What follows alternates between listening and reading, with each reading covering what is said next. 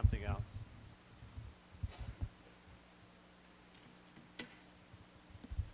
Can you hear me now better? There we go. I can be pretty loud, though. But in Psalm 23, if you've ever memorized the scripture, if you've ever had a time where somebody has said, this is a scripture to memorize, or if you just start talking, the Lord is my shepherd, people, I know that one. Okay, or you've seen it on a plaque, or you've seen it somewhere. It's one of the songs that people ask, or psalms especially, that people ask for when they're going through a difficult time. When people are in the hospital, they'll say, read the 23rd Psalm to me. And it's a song of comfort. It's a psalm of comfort. And they've been read at so many different places as that, as who we are in Christ and who we have. But you know what? I have never preached from the 23rd Psalm, because in some respects, we just always kind of take it the way that it is. Well, it's a song. There's a shepherd, and there's some walking and sheep herding, and it's comforting, and it's a great psalm, but I've never really dug into it and said, what is it that this psalm is actually trying to say? So I'm going to take something that you're very aware of today, and I want to talk about what it means and how it can become even more meaningful to us, and how it can become a psalm that can be buried in our heart during difficult times and good times, how we can sing this song in our heart when things are going well and when things are not going well, to know that God is with us. So Psalm 23, a psalm of David. The Lord is my shepherd, I shall not want. He makes me lie down in green pastures. He leads me beside still waters. He restores my soul. He leads me in paths of righteousness for his name's sake. Even though I walk through the valley of the shadow of death, I will fear no evil, for you are with me. Your rod and your staff, they comfort me. You prepare a table before me in the presence of my enemies. You anoint my head with oil, my cup overflows. Surely goodness and mercy shall follow me all the days of my life, and I shall dwell in the house of the Lord forever. So when we look at this psalm, I think what we have to understand is, I just want to double check because I don't want to overstep. I just talked to a pastor, and he was given this illustration once about how plants work and how leaves work with the stem, and how the stem and where the vine and the branches. And then he had a botanist come up to him that was in the congregation and said, you don't know anything what you're talking about. Okay, here's how vines and branches work. And he says, good, I'm glad I learned that. I want you, any shepherds here? Shepherds, no sheep herders. Good, okay. Here's what shepherds do, okay? So you can check up. I mean, we do have the internet now, but it's good to, we're going to talk about shepherds, but when this was originally written, if we would have said, hey, shepherds here, half the congregation or more would have raised their hands, because sheep herding was a big part of life in Israel. It was a big part of that culture. And so when he talks about the Lord is my shepherd, everybody knew what he meant. And I think we need to understand that too. What does it mean that the Lord is our shepherd? First of all, he says the word my. And if you look through this verse, it is probably one of the most intimate psalms. In the 6 verses, there are 17 I, my, or me. What he is trying to say is, God is real to me. God is not just out there. Okay, there's kind of this theory, there's a God, but he's kind of far out there, and he doesn't really have anything to do with my life. David is saying right here, the Lord is my shepherd. Okay? And he's talking about the God of the universe, and he is saying that the God of the universe is intimate to me. He is someone that I can count on. He is someone like a shepherd, and everybody who sees a shepherd knows that the sheep herders would sleep right outside with the sheep. It could be a cold night. It didn't matter. They never left the sheep. They were there during every single time. And if you knew, if you were a shepherd, that you never left, there could be a wild animal attack at any time, and your job was to protect the sheep. And what he is saying, that intimacy, is God is there with us no matter what. And the other thing it kind of tells us is that we are sheep. Now, I have done some study on sheep. I don't claim to be an expert on sheep. But sheep are stupid, okay? That's everything. That's kind of the summary of everything I've learned about shepherd or sheep, is they don't know what to do. They need to be directed at every time, or they'll get lost and they'll die. All right? So that's who we are in this thing. We're defenseless. We need constant direction to find food. Sheep will not find food unless you direct them where the food is. Okay? They will go off and they will wander off a cliff because they're just wandering. And I think that really does represent most of us because we don't know what tomorrow holds. We don't know where everything's going. And we need direction. Now, we don't feel like sheep. We think that we own everything. We've got it all under control. But you know what? We don't. We are in need of direction. Another tendency about sheep, I think, which is very accurate of us, is that the drifting off component. Now, you may say, I'm drifting off right now. I exactly know what you're talking about, Pastor. All right? But the tendency to drift off on our own. In fact, Isaiah 53:6 says, all we like sheep have gone astray. We have turned every one to his own way, and the Lord has laid on him the iniquity of us all. He's saying that we like sheep have gone astray. Have you ever done something and said, I'm going to do this, I'm going to go on a diet, and then you drive by your favorite restaurant and that diet just goes astray? All right? Or I'm going to study really hard, then your friend says, we're doing this, studying goes away. Or I'm going to really get in touch with God today, and all of a sudden the distractions of this world, or I'm not going to live that way anymore. I'm not going to live that lifestyle that I had of addiction. I'm not going to live that lifestyle. And all of a sudden you get drawn astray. And what this is saying is that we have a God in heaven that understands that we like to go astray, and he is there with us to keep us and keep us on the right track. He's not up there just going, ooh, I hope they get it right. He's down with us, helping us every step of the way. Now, the next thing is kind of important. It just says, I shall not want. What does that mean? Because if you know, one of the first things that we say as a kid is, I want that, I want that, I want that, I want that. You know what we do as adults? We just want bigger and more expensive things. We drive by the car lot, and we say, I want that. On your way out, you've got a lot of wants you can go for.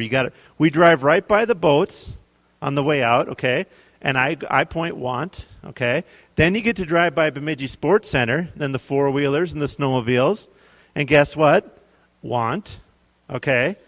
You know, there's a lot of wants that we can have. Then you can just drive right to Target. We have a very want-filled area over here. That's not what he's talking about. He's not saying you'll never have any want. He is saying you shall never have anything that is not fulfilled in your life. In other words, what you need, God will provide for you. He is using that term in that respect, that there's never going to be a time where you say, you know what, I don't know what tomorrow is going to bring, and I'm not sure I'm going to be provided for. God has it all under control. You will never face a situation. Now, you may go through tough times. You may go through difficult times where you don't have everything that you think that you need, but God is always there for you to provide for you. Okay? And we know that he is with us all the time. And so, there's some specific examples of what we shall not want. First of all, it says, he makes me lie down in green pastures. He leads me beside still waters. Now, if you've seen pictures of Israel and the Holy Land, what do you normally see in Israel and the Holy Land? Desert and sand. Okay? Now, if you say, he brings me to green grass, walk out the door and there's green grass. Okay? But if you're in Israel at this time, you have to walk to find the green pastures. And the other thing is hard, he finds a lake for me. Okay, again, in northern Minnesota, we have lakes. But you have to understand, in this time period, what he's talking about, to find something that's difficult. It's basically like saying, find a warm spot in January in northern Minnesota. All right? He says that God will find that spot for you. He will find what you need. He will bring you to the green pasture and the still water. Sheep could not find these on their own. And guess what? We can't find what we need on our own. You may think, I've got it all covered. I'm going to college, or I'm doing this, or I've got all these talents. You know what? We can't do it on our own. We need an infinite God that can see everything. And he can lead us in the right direction. He can put us in the place that we need to be, and he can see everything. You don't know what's over the hill. He does know what's over that hill. He knows what tomorrow, he knows what next year, he knows what everything's going to happen, and he's going to lead us to the right spot. And he also, the concept here of still waters. He's not going to bring us to something that's difficult. He's going to bring us to the things that we need. He'll bring us to times of rest. And it's important to understand that he is there for us. Just like he led the Israelites out of Egypt, just like he led his church, just like he led Jesus, he is going to lead us in every step of the way. And not only that, he's going to work on our soul, our inner being. He's not just going to provide for us on the physical needs, he's going to provide for us in our soul. He is going to restore our soul and lead us on paths of righteousness. And we talked about this last week too. The concept is, first of all, that he works on our soul, and he works on stilling our soul. What is the biggest thing that we worry about? We wake up in the middle of the night. I forgot to do something. Did I forget to do this? What's tomorrow going to bring? I don't know what my job's going to be like. I have a new job. I have a new relationship. I have new this. Where does our peace come from? Not from sitting up all night and worrying. I've tried that. It doesn't work. Anybody else tried that and it doesn't work? And trust me, you can sit up and worry all night and it does you absolutely no good. When you need a restoration of your soul, the only hope we have is in God. And he restores our soul. And one of the reasons he does that and how he does this, he leads us in paths of righteousness. In other words, he is going to lead you to do the right thing. He's going to lead you to stay away from danger. We talked about this last night. Lead me not into temptation, the Lord's Prayer says, but deliver me from evil. That God, if we allow him, will keep us from bad things that we shouldn't have to deal with. Now, there's going to be plenty of bad things in this life that we're going to have to confront. Okay? There's going to be plenty of temptation, but we can ask God, keep me away from things. And you know what? One of the things he says, listen to the commandments that I've given you. When I say that this is for this and this is for that, and you shouldn't lie, gossip, steal, have sex outside of marriage, things like that, he's not doing it to take away our fun. He wants to lead us on the path of righteousness and restore our soul. He wants us to have the best life. He wants us to have peace in our life, and that happens when we follow him. When we drift off on our own like sheep, what do? We get to the cliff, we fall off cliffs, we break our legs, we do all kinds of stuff, and we wonder, why did this happen? How did God ever let that happen? And God's like, I've been trying to get you over here the whole time. Listen to me. It's when we wander off that we lose our way. And he does this because he cares for us as his own namesake. He has said that he cares for us completely. And the next thing he talks about in verse 4, he keeps going. He says, I am with you through the valley of the shadow of death, and I will fear no evil, for you are with me, your rod and your staff, they comfort me. So what is the valley of the shadow of death? Well, it literally may be death. John gave that testimony today. The young lady came up to him, and she was at the edge of death. And this is the reason a lot of people like to read this when you're in a room when someone's dying, they want to hear this, because you know that when we are at the point of death, God doesn't leave. He's even more present. He never leaves us. You could be in the worst situation. You say, where is God? He is right there with you. There is nothing. There is no crisis. There is no wilderness. There is no problem. There is no job. There is no relationship where God is not present. The shadow of death may seem over you. The crisis may seem overwhelming. The darkness may seem overwhelming to you. You may have come today and it just seems overwhelming.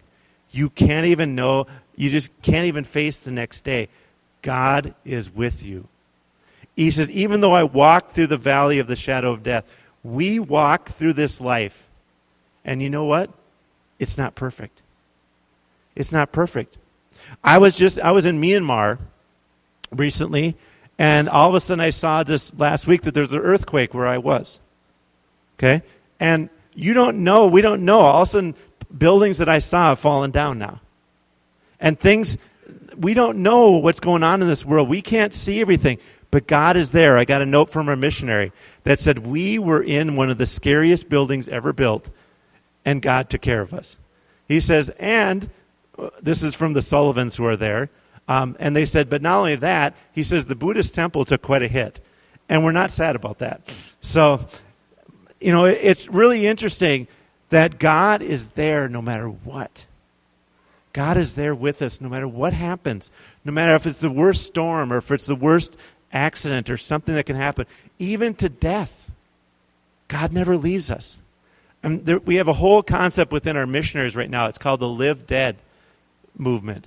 And what we are doing, and one of my classmates from North Central is a big part of this, and these are missionaries who are going over to Muslim countries, and they are saying, we are already dead, you can't kill us. In other words, we are going to allow God to use us in these countries, and if it leads to our death, so be it. We are going to be missionaries for God. You know what? Every one of God or Jesus' disciples was killed for his faith, except for John. Did God abandon them? No. They were used miraculously for him. There's not a point. There's no downside with God, is what I'm trying to say. There is no point where God says, well, we blew that one. That person died. No. He says, I am with you always. We do not have to fear evil. God is there and active with us all the time. There is evil all around us. I think we all sense it. You know, with what we're talking about, that they're evil. They're evil people. They're this. It says, lead me not into temptation. Again, we go back to the Lord's Prayer. But deliver us from evil or the evil one. There's evil in our world. There are people doing incredibly evil things. We see again with bombings after bombings.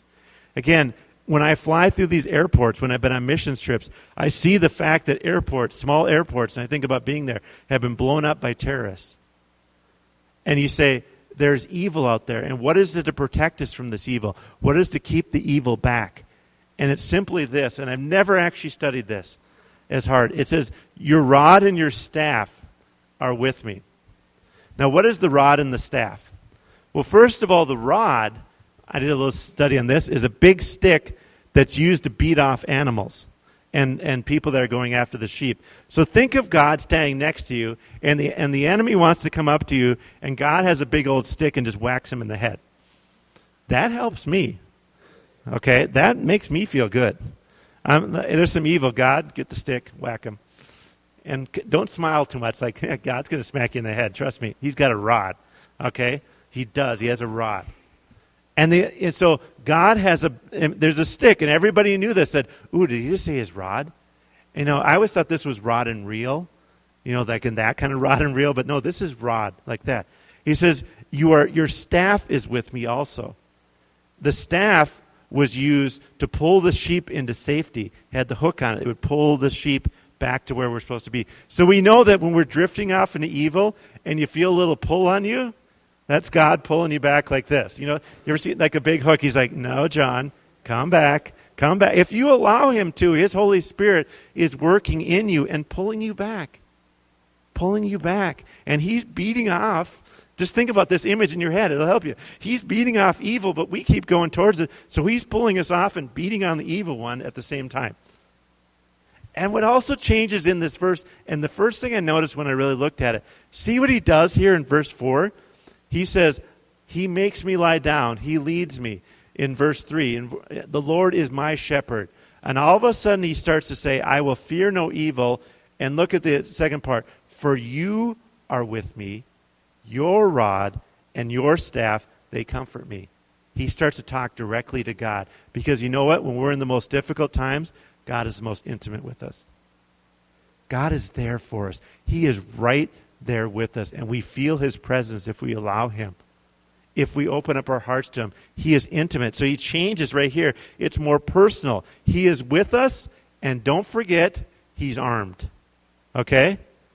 We have an armed escort at all times. And it is the God, the maker of all, is with us at every single moment. And we should feel that intimacy. We're walking into a situation we don't know. Guess what? You are never alone. God is with you. And God continues to turn trouble into triumph. Not only does he deal with a troubled situation, he turns it into a triumphant situation. He does this by verse 5. It says, you prepare a table before me in the presence of mine enemies. You anoint my head with oil, and my cup overflows. Now, again, it's so interesting. It's like, I don't want oil on my head. Okay? We think of like somebody taking some, 10W30 and dumping it on our head and saying, well, thanks, God. Appreciated that. Now I'll go home. No. again, this is something that would have been very exciting. He anoints your head with oil, and our cup overflows. What this is saying is that God has set a banquet for us and set a meal for us that is beyond comprehension. When you say this feast prepares a table in the presence of my enemies, you anoint my head with oil, and my cup overflows, it says that God is there. The cup overflows says he has unlimited resources. You can never run out of God. I remember this, one of the biggest things, this may not seem like a big deal, but when I used to work at Hardee's, back in a while ago, when I was young, and we were one of the most popular restaurants in town. You know why we were one of the most popular restaurants? We were the only one in town that offered free refills on your pop. Okay, every other restaurant, for you that are younger, like, there was a time when you didn't get free refills on your pop. It's true. I'm serious. It happened. Can anybody remember that? I remember we'd go like Dave's Pizza, and you'd get that pop, and you'd have to nurse that thing because you weren't sure. You had to make it last. It wasn't like the waitress would come up to you, can I refill that for you? No, nobody refilled it for you. You want to pay for it again. But we were popular because we had unlimited refills. Okay? And that was a big deal. And what God is trying to say right here is he's got unlimited refills. It's not like, well, I blessed Turkey today. Sorry, Northern Minnesota, I'm full. You're going to have to hold on to what I gave you. He has unlimited refills for us. His cup overflows. He sets a table for us in triumph. And not only does he do that, he does it in the presence of our enemies. He has defeated our enemies. In other words, even our enemies are looking on, and he is saying, I'm taking care of my people. Right in the presence of your enemies, you are taking care of. God's triumph. And lastly, he just leaves us with this. He says, surely goodness and mercy shall follow me all the days of my life, and I should dwell in the house of the Lord forever. Now, I have heard it said that surely goodness and mercy are three angels. Have you ever heard this before? Has anybody ever told you that? Three angels, surely goodness. Okay, that's an old one. It's not true. That's not really what's going on here. But surely goodness and mercy is saying that God is with us 100% of the time. And to eat with somebody, coming back to verse 5, to eat with somebody at this time was to have a bond with somebody. If you sat down at a table with somebody, you made a bond with them. And what God is saying, I have made a bond with you, and you shall be with me, and I shall be with you for the rest of your life in every situation. And if we think back to 1 Corinthians 11:25, it says, in the same way, also he took the cup, this is Jesus, after supper saying, this cup is the new covenant in my blood. Do this as often as you drink it in remembrance of me. That when Jesus ate with his disciples, he is saying, I'm making a bond with you. So what Jesus is saying to us, he has a bond with us, and it lasts forever. And goodness and mercy are going to be with us. This is the love and care of God will be with us forever and ever. It says, all the days of my life, and then it also says, in the house of the Lord forever. You know when this guarantee ends? Never. You ever bought anything and it breaks the day after the warranty? Oh my goodness. You buy a car, 40,000 mile warranty, 40,150, transmission, boom. All right? There is no end to God. There is no end. All the days of my life, every single day, not just the good days, not just the days when I'm feeling good, God is with us, and his goodness and mercy are with us always. And I've never studied this word follow. Now, if someone is following you, you usually call the cops, right? And this term right here is actually that term, a vigorous following, where God is chasing us with goodness and mercy. All right, he is running around going, I've got goodness for you. Don't run away. And what we usually do, run away. I got mercy for you. But God is vigorously chasing us with this. He's following us and wanting to give us goodness and mercy and love and kindness. He wants to give it to us, and he's not going to let us go. He's going to keep chasing us until we take it. Here's some goodness. Here's some mercy. Okay. And God's just chasing around. I mean, the image is not of God as a distant God up in heaven going, when you do everything correctly and you genuflect at the right time and you speak the prayer that I've told you to speak, then I will listen. No, this is God. It talks about him pursuing us, wanting to do great and mighty things in our lives, give us goodness and mercy. And there is all the days, there is no misses, forever, even death. If you look at Romans 8:38 through 39, it says, "For I am sure that neither death, nor life, nor angels, nor rulers, nor things present, nor things to come, nor powers, nor height, nor depth, nor anything else in creation will be able to separate us from the love of God in Christ Jesus our Lord." There is not one thing that can separate us. There's not one event. There's not death. There's not sickness. There's not relationship. There's not financial difficulty. Nothing can separate us from God. He is with us forever. Jordan, if you'd come forward. I want you to stand with me right now.